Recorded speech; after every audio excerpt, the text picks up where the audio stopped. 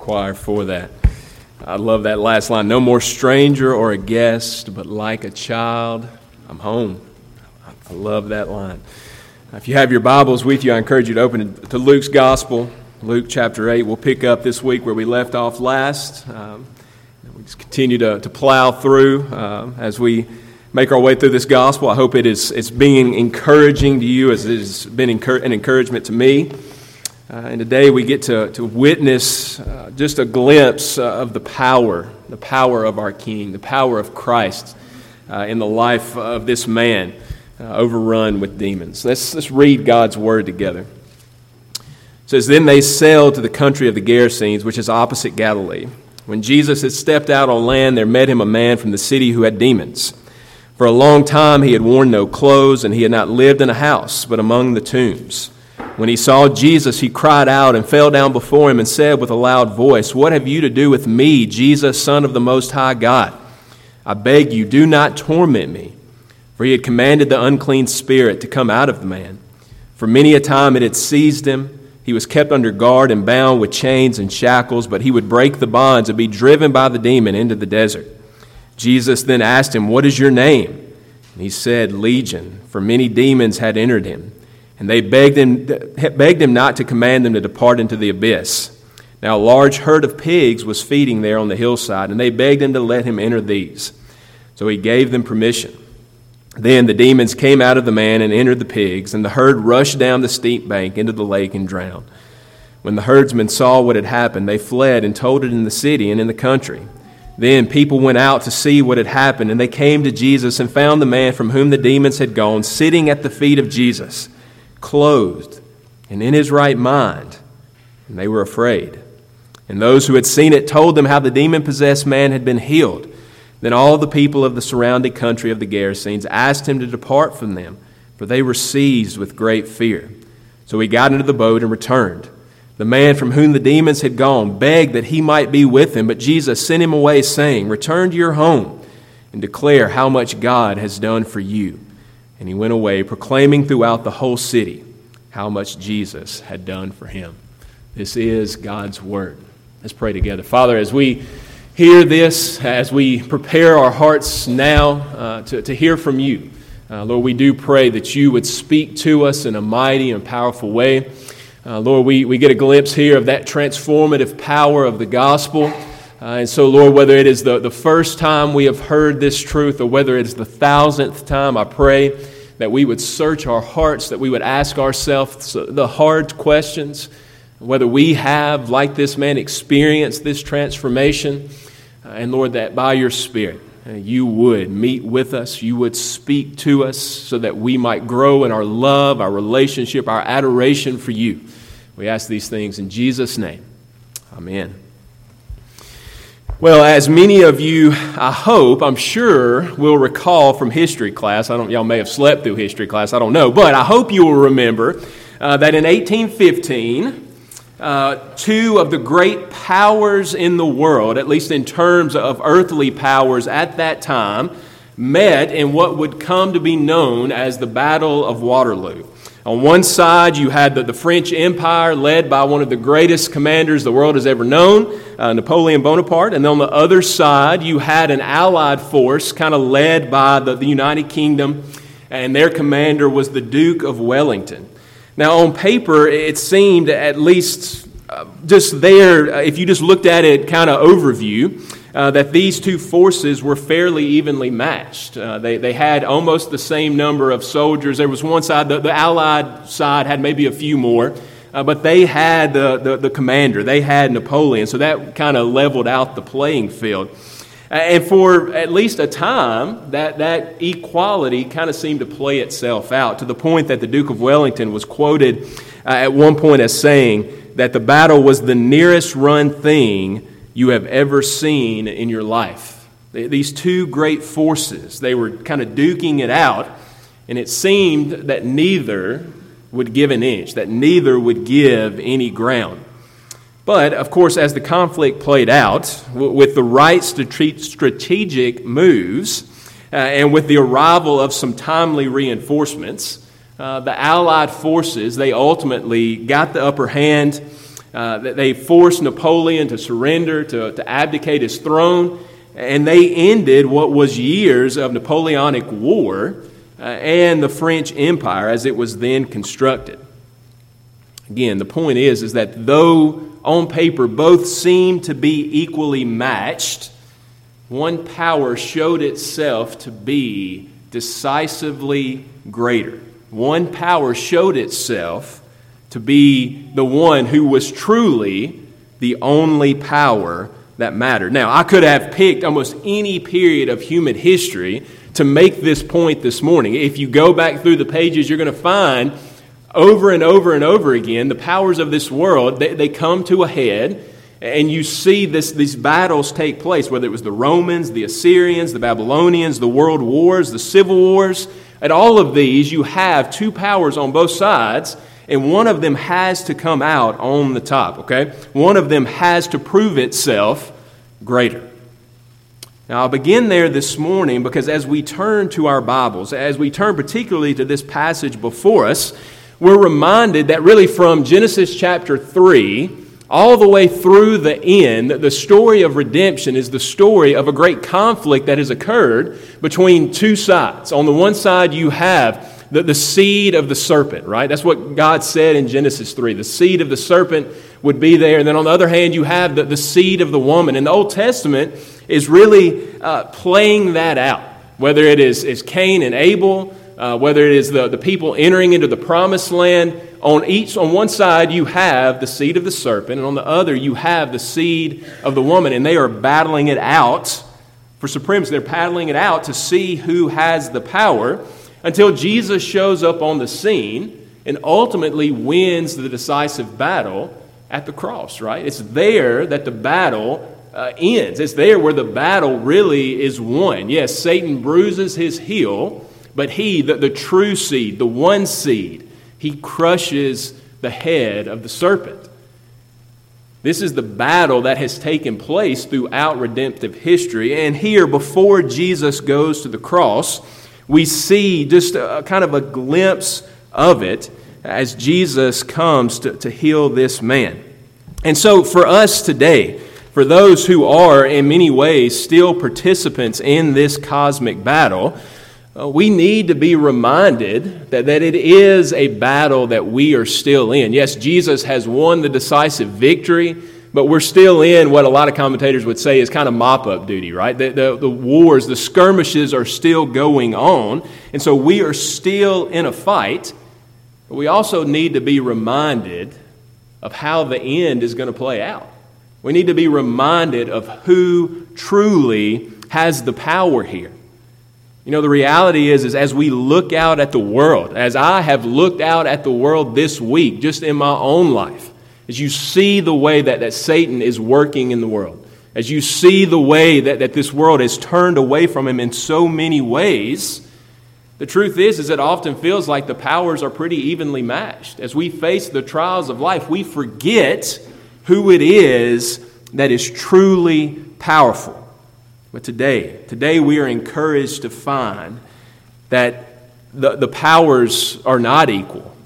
We are encouraged to find that though Satan certainly is formidable, though he does have a power we need to respect, he does not stand a chance against the Holy One of Israel. He does not stand a chance against Jesus Christ our Lord. With a word, he can end it all. Jesus can end it all. With a word here, he transforms this man's life. With a word last week, he calmed the storm.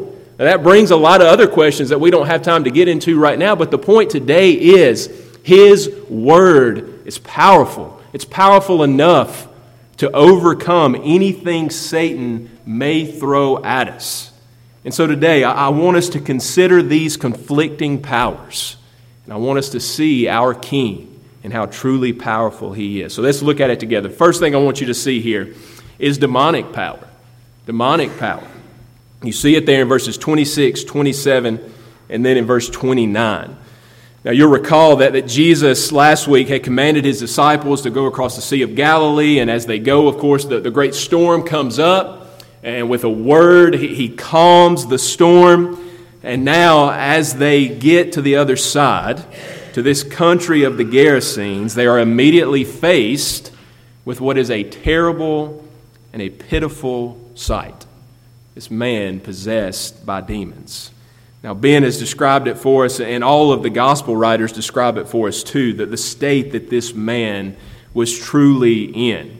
Luke says there that he had no modesty, he had no regard for other people, for himself. He was unclothed, he was naked for a long time. Matthew tells us that he was violent against other people. Mark says he was violent against himself, that he cut himself. And then Mark also describes how he would just cry out day and night.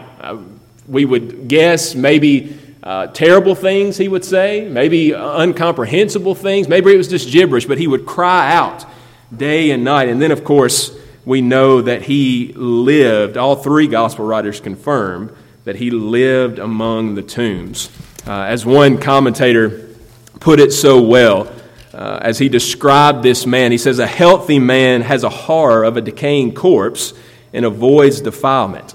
It is only deranged people who have any desire for death and decay."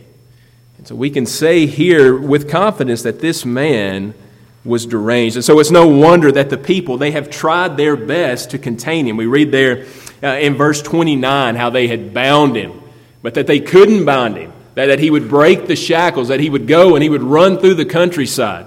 Mark tells us that there was no one who had the strength to subdue him. Friends, what a terrible condition this man is truly in.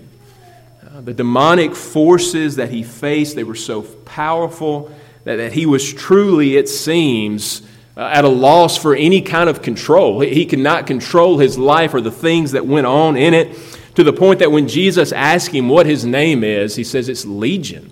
Now, Roman legion was anywhere from 2,000 to 5,000 men.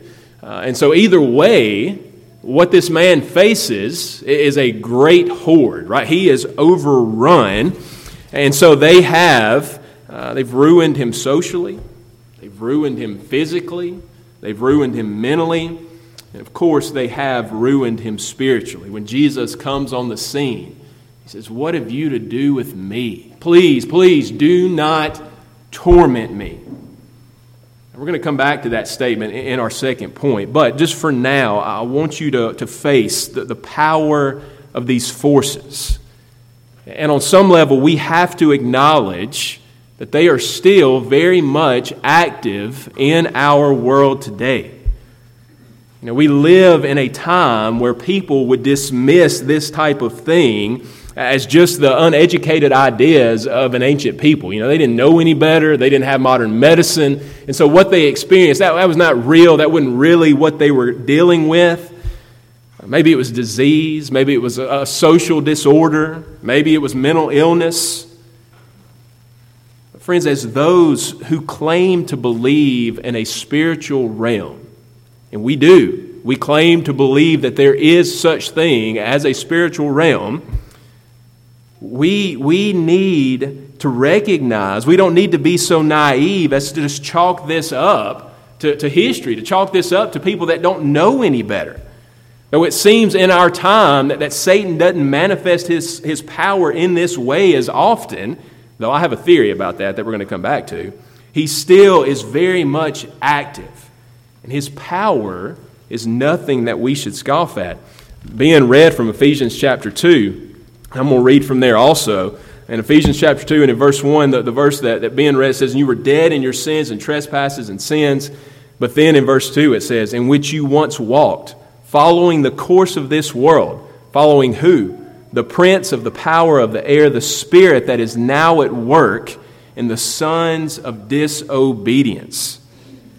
Friends, we can be sure that Satan is still at work in government. He's still at work in social structures. He's still at work in families.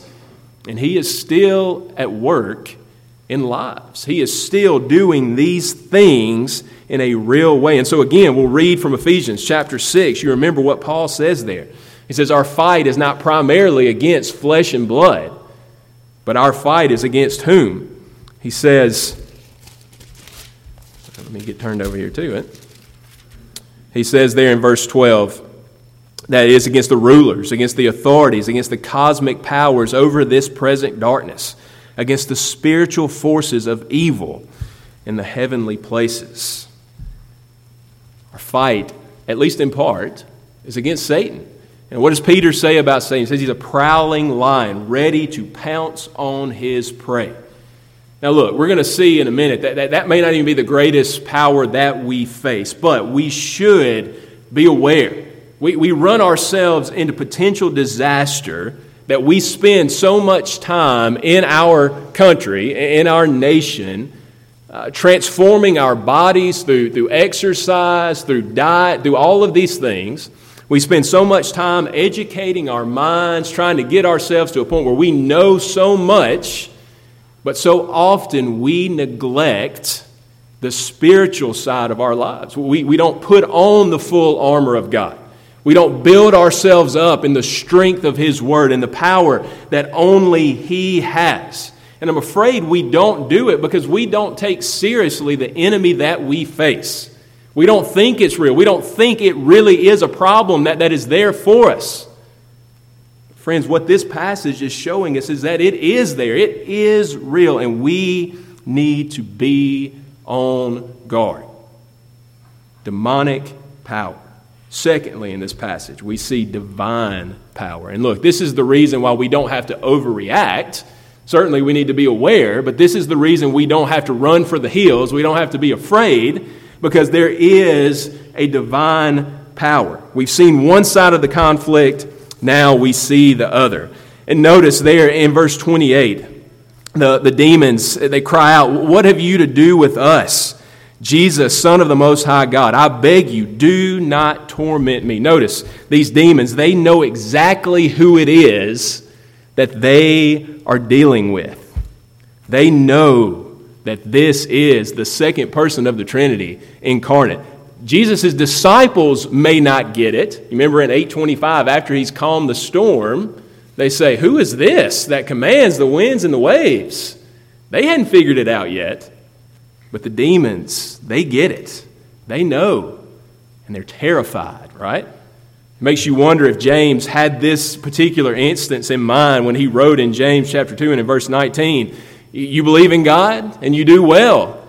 The demons, they believe in God too, and they tremble, right? Makes you wonder if he was thinking of this scene particularly. Here, these demons, they tremble before the king. And then in verse 30, they beg him not to throw them into the abyss. That place from Revelations chapter 20, verse 3, where Satan and the demons will dwell forever. These demons, however many, however powerful they may be, in Jesus, they have met the one who is far greater, the one who, like the storms before, commands them with a word. In verse 32, they beg him, "Send us, don't destroy us, send us into those pigs." And don't miss what Luke says. He gave them permission.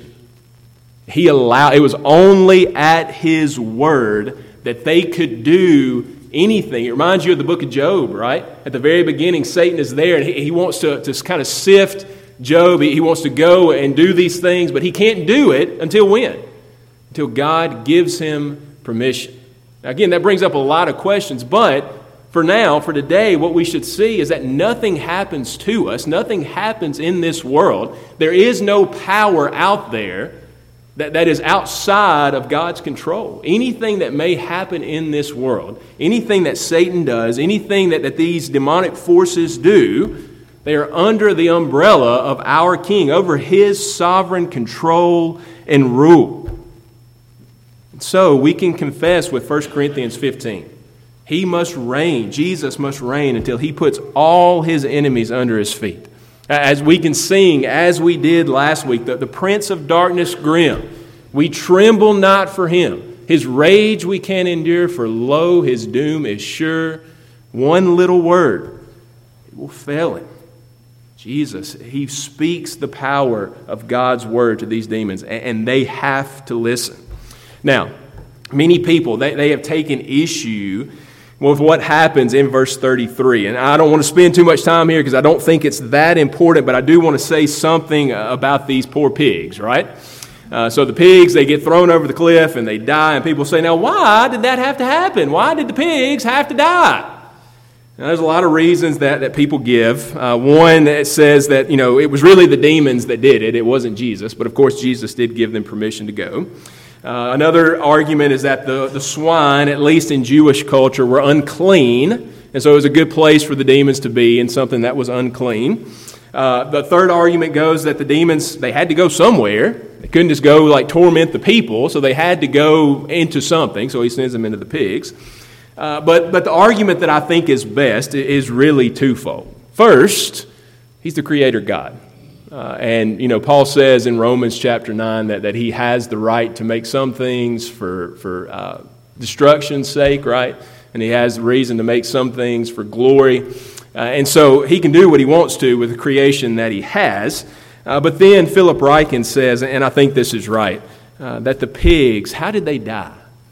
They died to the glory of God, right? They died demonstrating visibly for the world to see, for all in attendance to see the power that Christ has over the spiritual realm. What was invisible to most now is visible as these pigs run off the cliff, and as they are defeated, as they drowned, Jesus' power over the demonic, it is shown. It's a great display of it. And we see that there's two great reactions to what happens. And that leads us to our next point. So we've seen the power of the demonic, we've seen the power of the divine. But thirdly, I want you to see sin's power, or maybe the power of a sinful heart. And you see it there in verses 34 through 37. Now when these herdsmen, when they saw what Jesus did, they ran back into town, and the news, it quickly spread so that everybody, they came out to see what had happened. And sure enough, when they get there, they find the demon naked man. He's sitting at the feet of Jesus. He's worshiping. He's in his right mind. He's clothed. Everything is great. Now, on some level, this should be a reason to rejoice. If nothing else, this man who was a nuisance to them, who was a threat, who had tormented them for so many years, he was well. That's a reason to rejoice. Not only that, if they had even half of a heart to see that this man was now whole again, that should be a reason for them to celebrate. And then, of course, there's Jesus himself. Surely the one who could do this great thing, surely he is worthy of praise. Surely he is worthy to be worshiped. Surely they will rejoice at one that's so powerful has come to their country. But notice what they say there in verse 37. It says, then all the people of the surrounding country asked him to depart from them, for they were seized with great fear. Why? Why is the question. Luke says that they're seized with a great fear. And look, that's a trend that we've seen up until this point. If you think about Peter, he fell before him like a dead man. You think about Levi, they were afraid to see these great works of Jesus. But this is not an awe-inspired, reverent fear. No, this is a true terror before Christ. And so again, the question is, why do they react that way? Well, most commentators agree that at least part of their problem with Jesus was what he had just done to their pigs. Was what he had done to what was big business for them, big livelihood for them. Though Christ was clearly someone worthy of having around, they couldn't risk any more financial loss. They couldn't risk losing those things that were most precious to them. Look, we said earlier that there is a power that is maybe even more powerful than Satan and his forces. And friends, this is it. It's the power of a sinful heart, our own sinful hearts. These people's priorities, their desires, their hopes, are so twisted that Satan, he doesn't have to possess them. He doesn't have to go to great lengths to get them to turn away from Jesus. No, even though they face the glorious truth, even though Jesus is there with them, their hearts reject him. For financial gain, for stability, for pigs. They reject the Savior for created things. Friends, this is my theory on why we don't see, at least in the Western world, more demonic possession. It's because it's not necessary. Satan doesn't have to do it.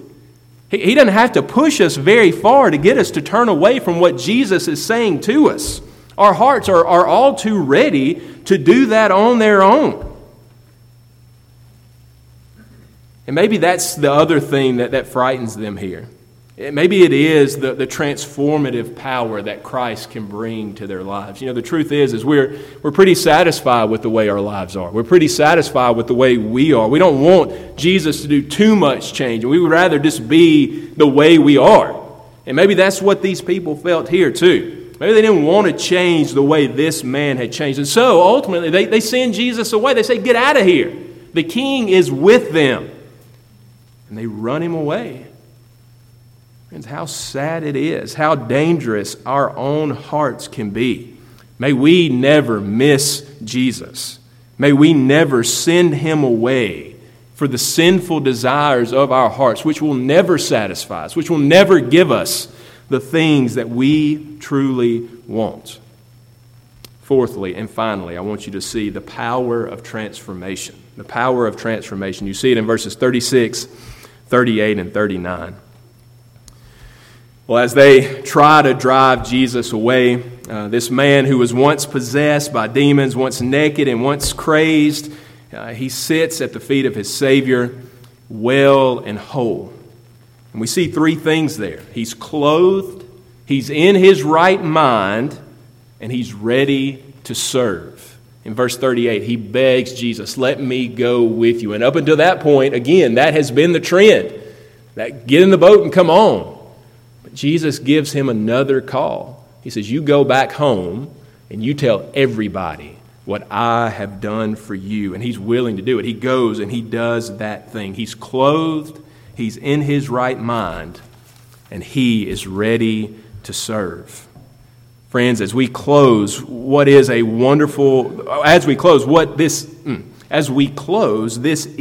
wonderful description of all of us who are resting in Jesus. The truth is, as Ben said, none of us are what we should be. Though we are not possessed by legions of demons, without Christ, we share much with this man spiritually.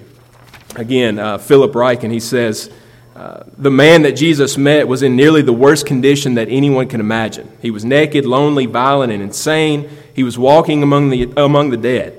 Yet even for all his misery, we can see ourselves in his situation, because sin has similar effects on all of us. It exposes us naked in our guilt.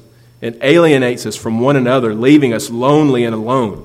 It makes us violent, at least in our attitudes, if not in our actions. Spiritually speaking, we walk among the dead. Thus, the madman in the graveyard shows the wretchedness of our condition outside of Christ. Friends, we too need the miraculous transforming power that only Jesus can bring. We need, like this man, to sit at his feet, still before him. We need to be clothed in his righteousness. We need to be given right minds, right thinking. And we need a new calling. One last quote. Ryle says, "Never is a man in his right mind till he's converted, or in his right place till he sits by faith at the feet of Jesus, or rightly clothed till he has put on the Lord Jesus." Real conversion, he says, is nothing else but the miraculous release of a captive, the miraculous restoration of a man to his right mind, the miraculous deliverance of a soul from the devil. So, friends, I ask you today, we began with this, I'll end with it. Have you experienced true power? Have you experienced divine, transformative power today? If not, don't push him away like these people. Don't run away from him. Don't ask him to leave. No, fall at his feet and find there all you will ever need. And then for those of us who have done that, those of us who are resting at his feet now, what is our calling today? What has Jesus done for you? That's a great question. That's a wonderful description of what the man was sent to do. Go tell what all has been done for you. Friends, that's evangelism. That's what it means to go out into the world and to share the gospel. Just go and tell people what all Jesus has done in your life, what he has done for you. So the question is how much has he done? Do you see the depths of it? Have you experienced the heights of what it is to rest in Jesus? So, go and tell it. Let's pray together. Father, as we consider this great power, as we consider your transformation that you bring into our lives, Lord, we rejoice that you see us at our worst. You see us like this man, naked, insane, out of our minds, and you come and you get us. You come and you seek us out. You make us your own with the power of your word. And Lord, as we consider what that means, what you have saved us from, Lord, we pray that our response would be to go out and to share the good news of the gospel, to go out and to tell people the greatest story we've ever heard. Jesus loves us. We know it because the Bible tells us so. We know it because the Holy Spirit is in our hearts transforming our lives.